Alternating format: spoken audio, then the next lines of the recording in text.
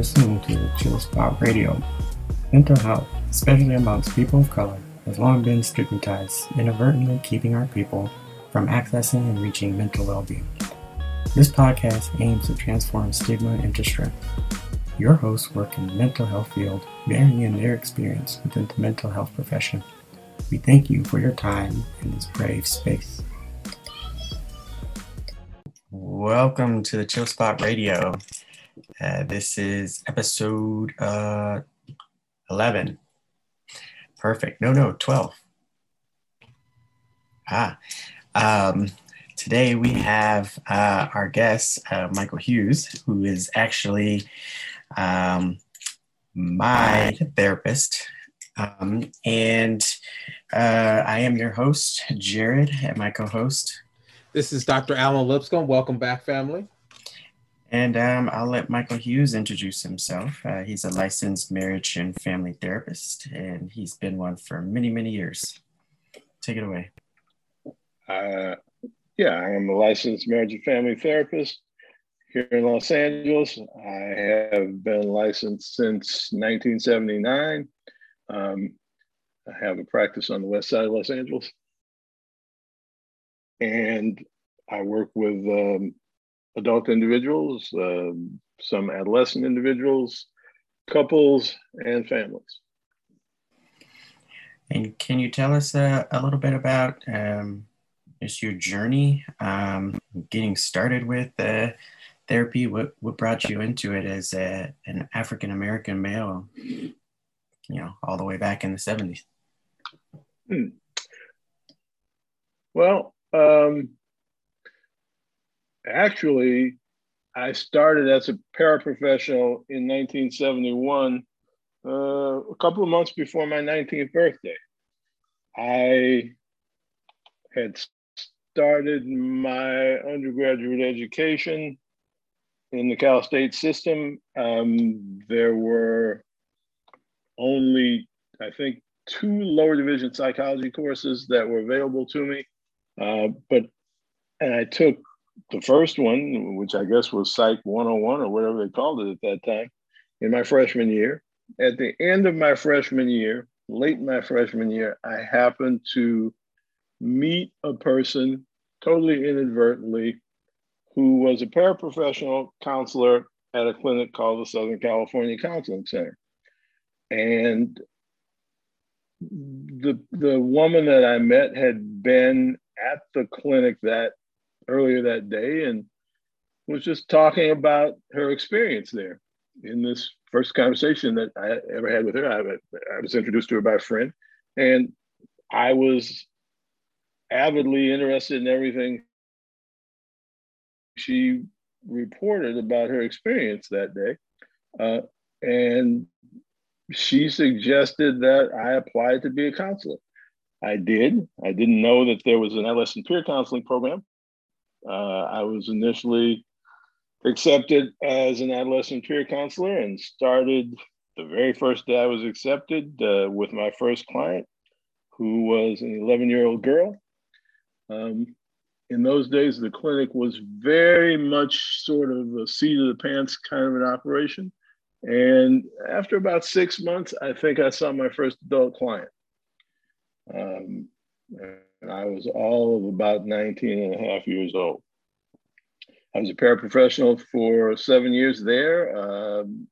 I also worked for almost 2 years at Kedron Community Mental Health Center when it was just a community mental health center and not an overall health center in South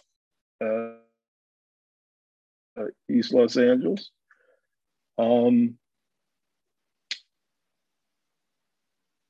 I worked at a couple of other clinics along the way in those 7.5 or 8 years of paraprofessional work. And I've been a licensed private practitioner for 42 years. I've been a supervisor. I've taught at Antioch University here for about 7 years in the 90s. And I love the work. It's funny you ask about what drew me to it, because I think it was sort of just my nature. I think that by my adolescence, I was a person who, by that time in my life, I was a person that a lot of people that I knew talked to more sort of openly and freely about things that were going on with them than they did with most other people. I was always fascinated and engaged by people's stories. I think a lot of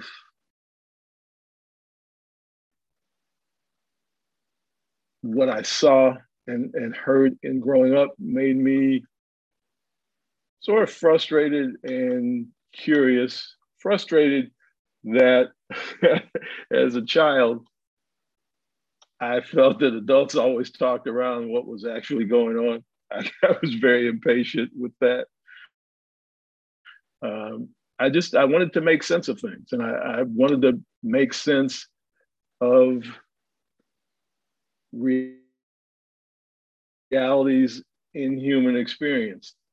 Some that I observed, some that I overheard, but I had this powerful urge to understand life better and eventually to help people make sense of it and find their way more effectively. And saying all that, I can also say quite honestly, if I'd understood what it was I was leaping into at 19 and not quite 19, I probably wouldn't have had the nerve to do it. My ignorance was very helpful. That's great. And how's it been being a male of color, particularly African American male here in Los Angeles, and working on the West Side? Most likely expect most of your patients probably would have been in, Central LA or South Central LA. Talk to us about your experience working with people on the West Side and being Black. Well, in the course of 42 years, I've had a lot of African American clients, not to mention other people of color as clients, as well as white clients throughout my entire career.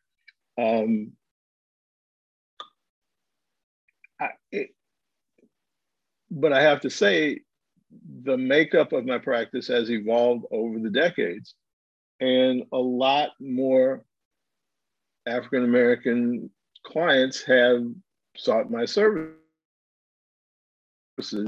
as the years have gone by. At this point, I would say my practice is probably generally about 3/4 African American clients. And that's been gratifying and satisfying and a really happy outcome for me.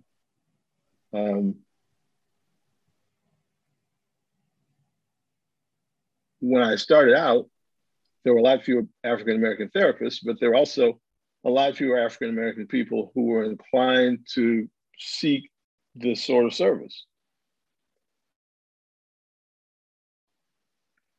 Not only in private practice, but even in the clinic settings that I work in. Yeah, so you've gotten to see the destigmatization in our community. Absolutely. One of the things that has really been a joy for me in the past decade is that I've had so many clients in their 20s who are self-referred. Young African American clients who want to make better sense of things, get some support,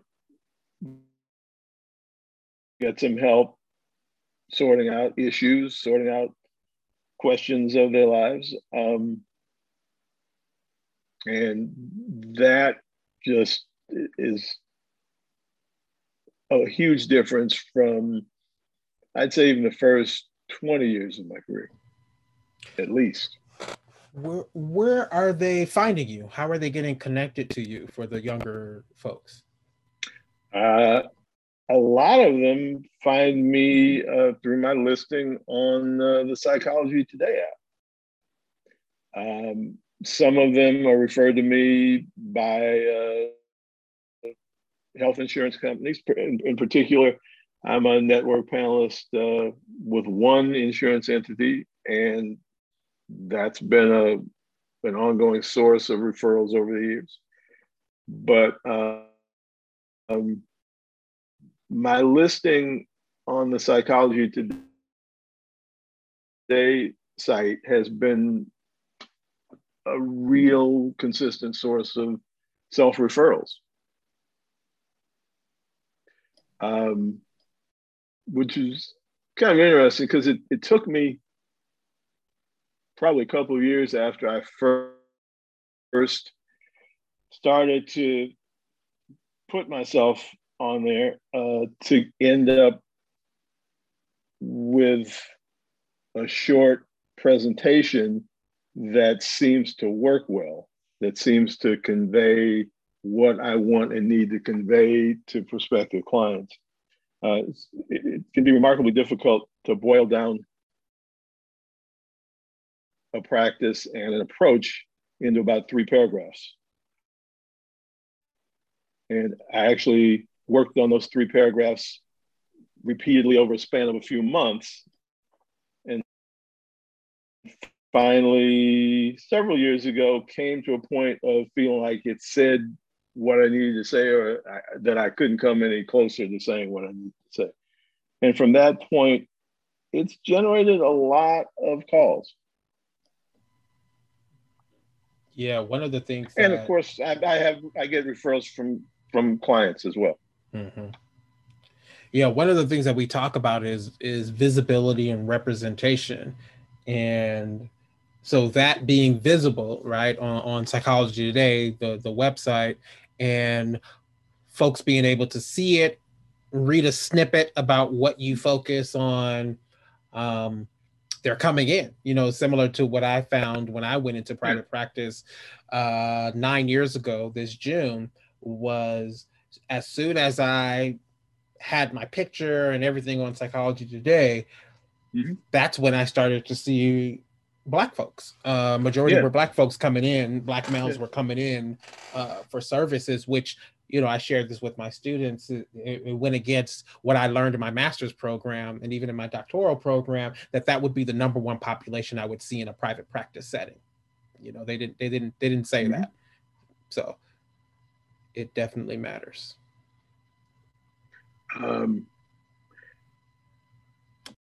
It absolutely matters, yeah. And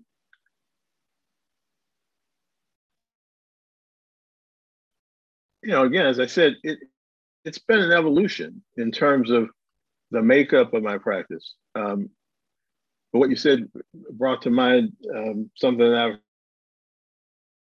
heard my friend Dr. Ken Hardy say many times over the years. Ken is probably one of the 2 best known African-American marriage and family therapists in the country. He is at Drexel in Philadelphia now after a number of years at Syracuse. And he often says that he was trained to be a good white therapist. And he had to learn how to translate that into being a good Black therapist, a good therapist for African-American clients. And I certainly understand that and relate to it very well.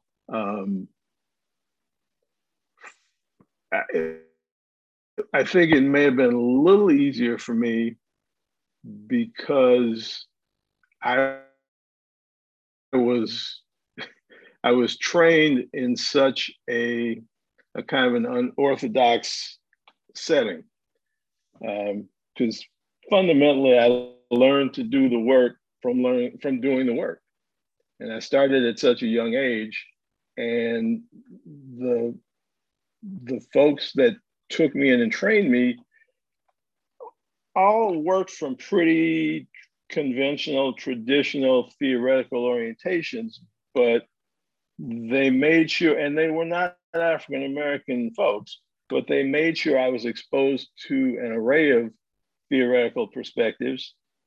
And the Southern California Counseling Center was an environment in which certain clinical creativity was very much encouraged, because it only existed because of fairly creative thinking on the part of the two guys that had founded it, because they believed that they could train and supervise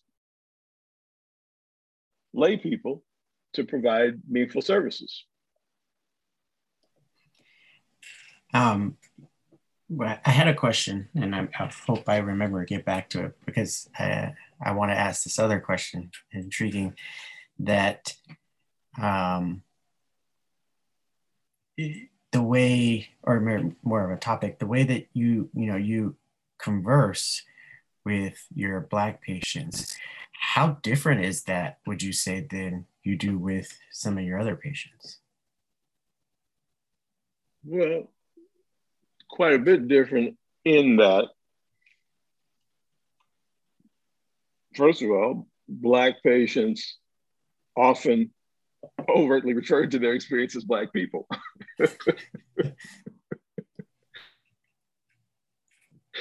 And our dialogues often include those direct references. And I mean, I'm thinking of a visit I had with two clients who are a young adult daughter and an adult mother in a family in which I do family therapy and actually also do individual work with the members of the family, this particular 3-person family. And I found myself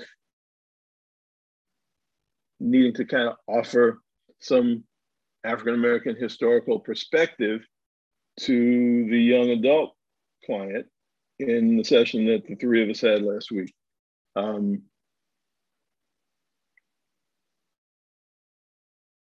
this case, she was talking about her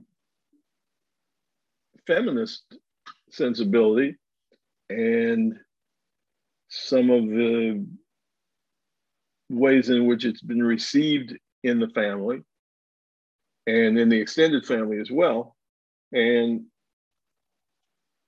I framed my response to that partly from an African-American historical standpoint. That would have been a very different conversation if those clients weren't Black, even if it had been a young woman and her mother and the subject of the young woman's feminism had come up. I wouldn't have couched my responses to that in the context of African-American life in all likelihood. What about? And that's just one example. What about in the ways that you utilize interventions? Have you noticed a difference?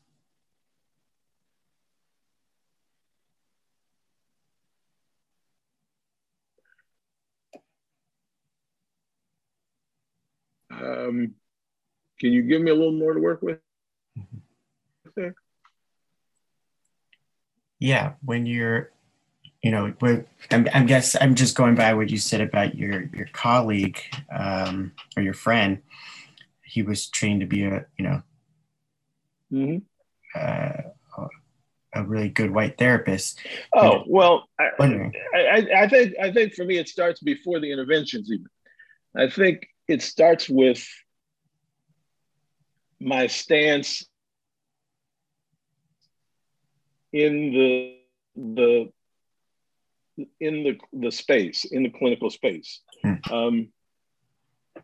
I'm less formal. I'm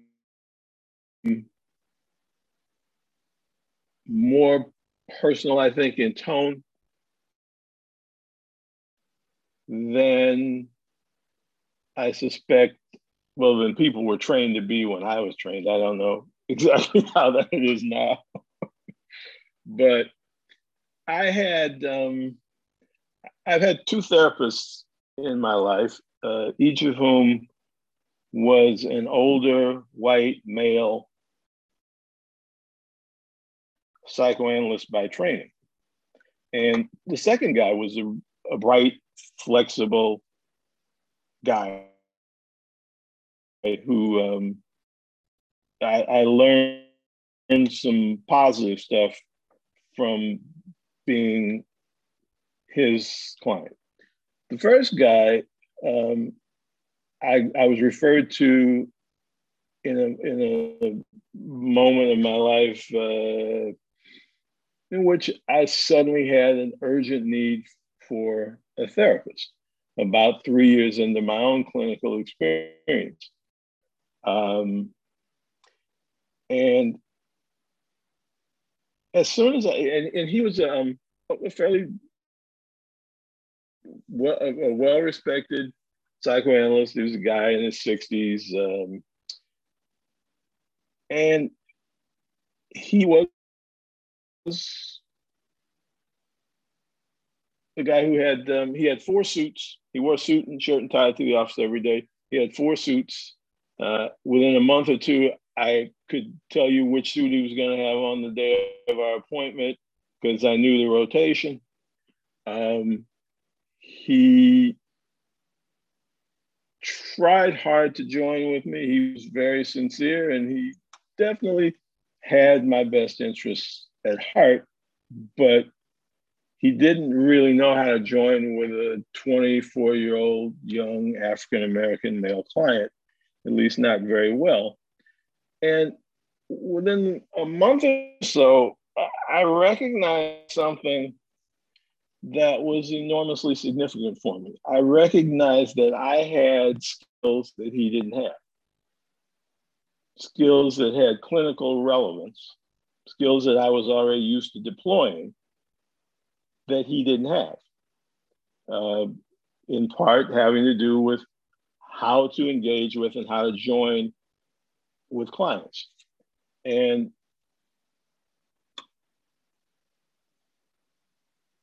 I don't think it's ever been my nature to be formal and at that sort of professional distance from my clients. But I became very conscious of that in the course of being this guy's client or patient myself. And I think, generally speaking, it's made it easy for people to talk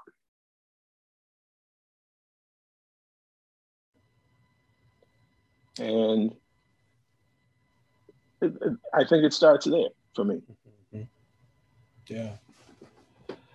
Switching gears a little bit, you've been providing clinical work, you said, for over 40 years. And I am interested in the longevity of it, but also looking at just over the past 10 years, over the past 5 years, et cetera, with everything that's happening, not that it's new, what's happening racially with Black folk.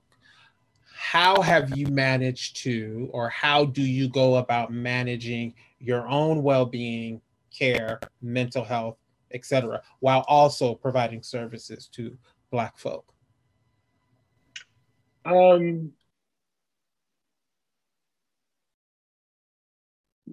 think one of the most basic aspects is that I have a sense of humor that I have relied on to make my way through life forever. And I find humor anywhere and everywhere I can.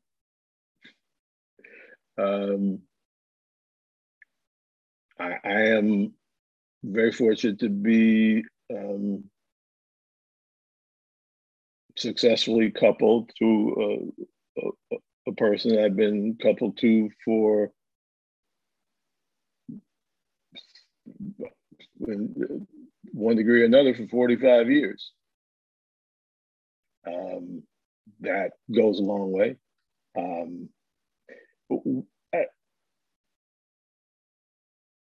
My closest friend since ninth grade is a physician. And we, as part of our ongoing dialogue, we talk to each other about the realities of being a clinician in each of our respective fields. And we're able to do that in a way that's just two friends talking. It's not clinical, it's not formal, but that has had enormous value too. The evolution of my practice has also been nourishing for me. And I'm not sure I thought of it in exactly those terms until this moment answering your question, but the infusion of young adults into my practice in the past decade has been maybe like revitalizing, kind of, in the sense that I was getting to a point where I had begun to worry that my practice was going to age out, that I was not going to be a practitioner that younger people would have any interest in seeing. And that's turned out to be quite the contrary. So that sort of creeping concern that I had for several years has pretty much been alleviated. And actually, this past year has been my busiest clinical year ever.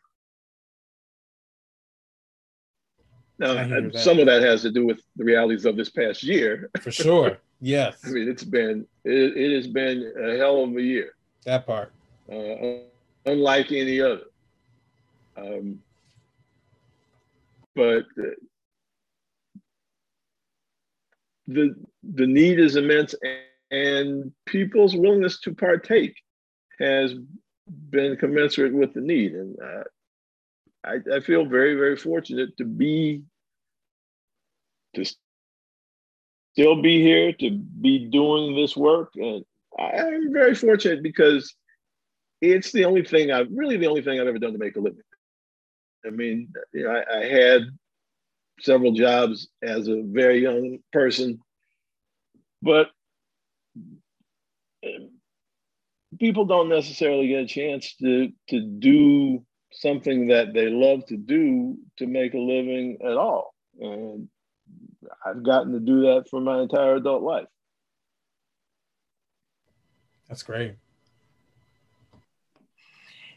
Yeah, and I mentioned at the beginning that Michael is my therapist that I've been in since I was like 11 or 12. And you mentioned that you thought you would age out. I find it interesting because one of the reasons that I've been able to find a lot of value, I think, is because, especially later on in life, is because of that.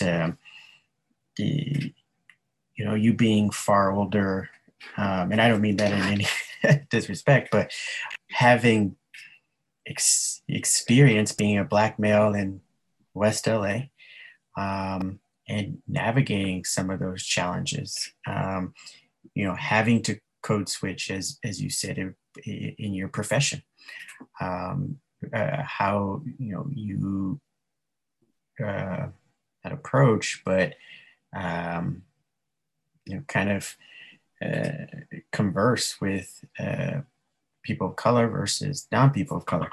And that's been a thing for me all my life. And so I think I it's, think that's something you and I have in common. I mean, yeah, realistically, that starts for me when I was about 3.5. The code switching and the sort of dual track, sometimes straddling, crossing back and forth kind of existence. and which is something I think a lot of the students that we have, Dr. Lipscomb, experience, but don't know how to articulate it, and don't even know that that's what they're experiencing. I find that I bring that up in supervision a lot, and I do remember it from a very young age as well. I don't know about 3, but it's been very much an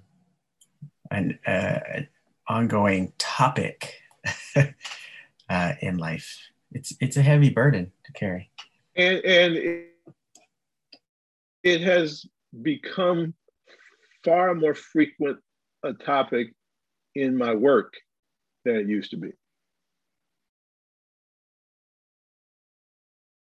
Partly because far more clients arrive with a consciousness of this aspect of their lives than used to be the case.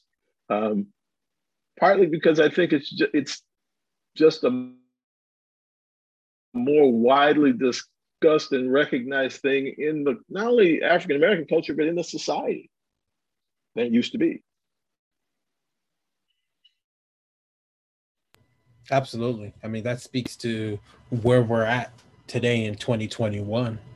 And I think your practice and the folks that are coming in really mirror where we are at as a society, as a country, as Black folk as well. Any advice? Yeah, any advice you would give to young Black males coming into this profession or thinking about coming into the helping profession as it relates to mental health?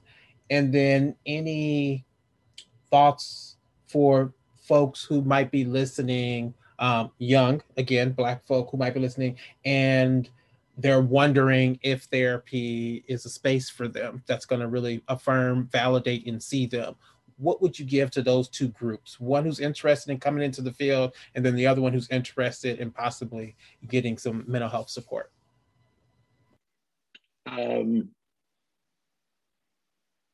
Maybe I'll answer the first question first, or the second question first.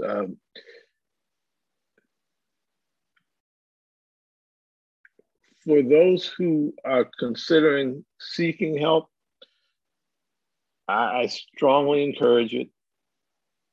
Try to find a practitioner that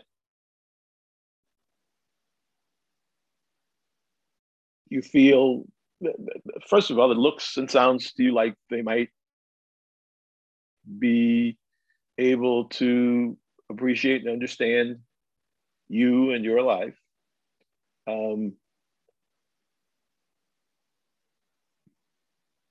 Trust that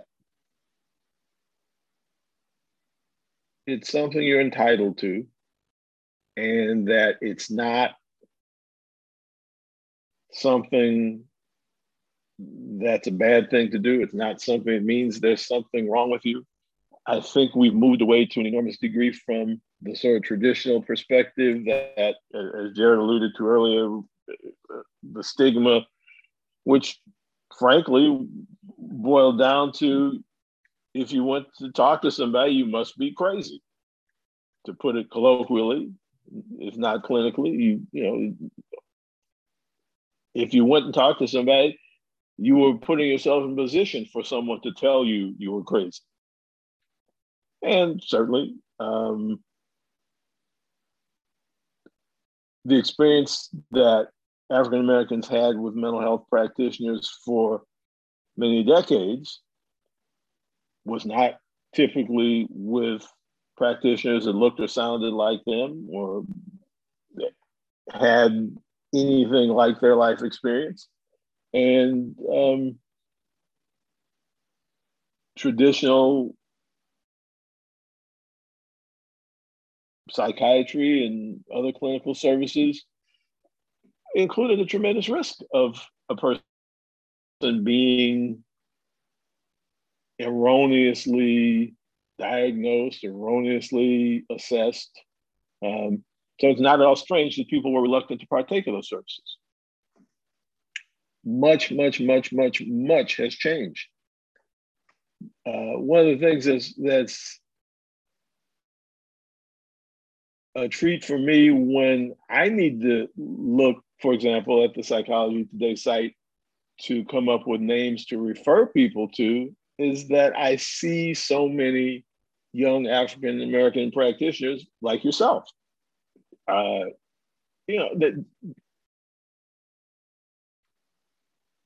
I started out, even 35 years ago, even 10 years into my practice, the people that I knew, the African American practitioners that I knew, almost all worked on the campus at UCLA. My first situation after I was licensed was working with a psychiatrist who was not Black. He had been my last clinical supervisor, and up until the time I was licensed, he was my last clinical supervisor for the last couple of years before I was licensed. And I started working with him, and through him, and our office was a half block from the campus. It was in Westwood Village, a half block from campus. And I ended up being acquainted with a bunch of the clinical people on the UCLA campus in the years that I was involved with him. And the other Black clinicians that I knew early in my career were all people that worked on the UCLA campus. There just weren't many private practitioners. And it's just very gratifying for me to see all those pictures and names of young folks like you. And when I say that, it makes me feel ancient.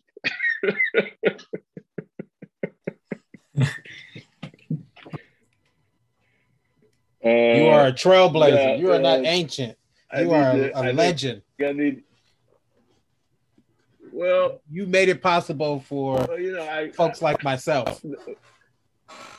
My senior colleagues, when I started out, none of them were Black, but they were all older than me. I mean, all of the people that taught me and encouraged me and made this possible, made the life I've had in this field possible.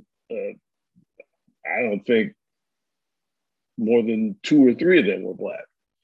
And they were all older. And so, I spent most of my career still sort of being younger than most of the colleagues that I was connected to. So it's particularly interesting to have arrived at the geezer stage.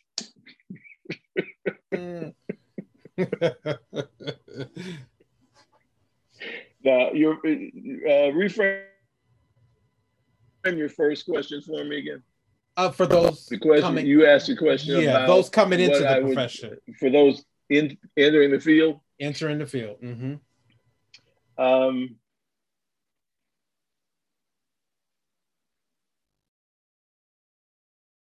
I think it's important to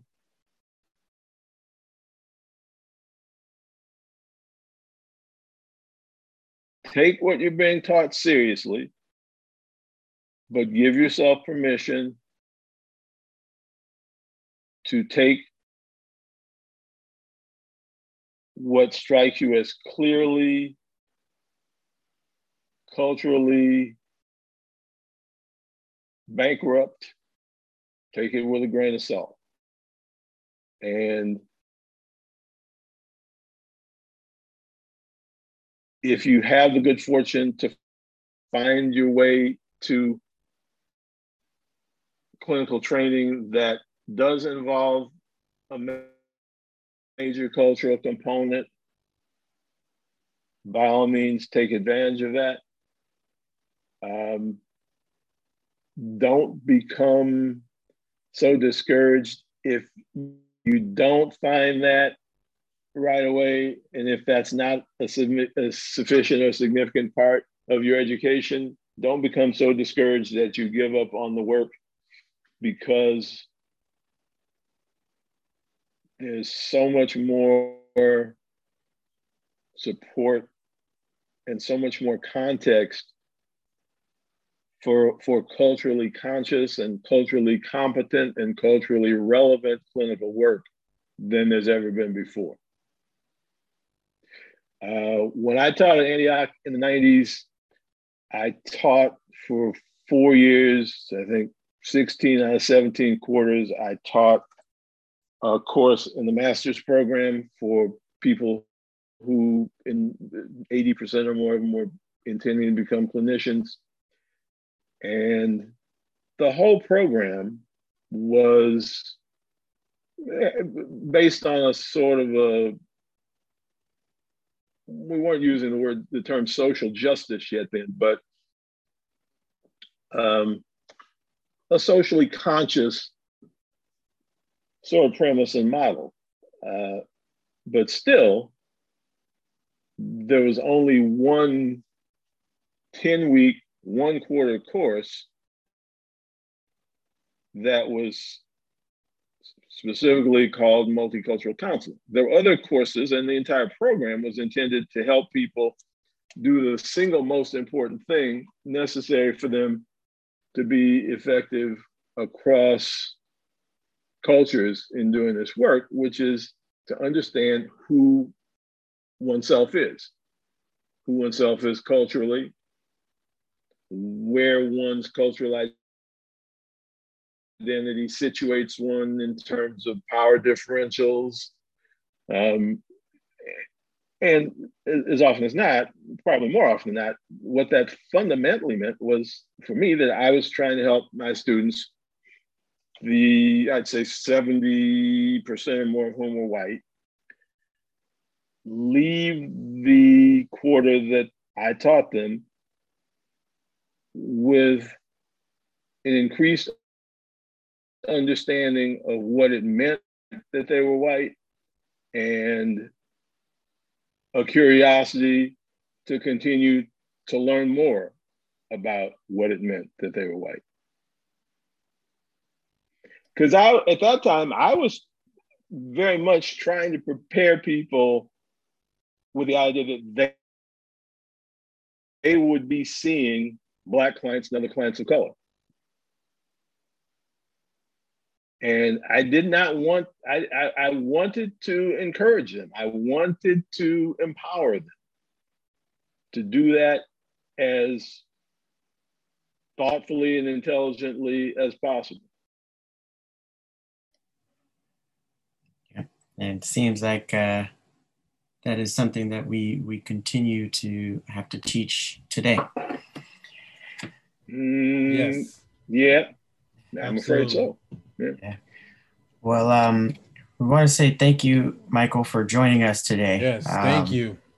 Thank you. What an honor. It has been a pleasure. Really appreciate you coming to talk to our audience. Obviously, you know, I'm very appreciative of you and our Likewise. sessions. So it's a treat for me to be able to share your uniqueness and your wisdom, you know, with those I work with, and you know, in this project that Dr. Lipscomb and I have been doing. Thank you very much. Pleasure to meet you, Dr. Lipscomb. Likewise, family. Appreciate you. And we will share your information with this episode for those of you who are interested in learning more, referring to Mr. Michael Hughes. Please access the information under this episode link. Yep. And thank you for listening, and we'll see you all next time.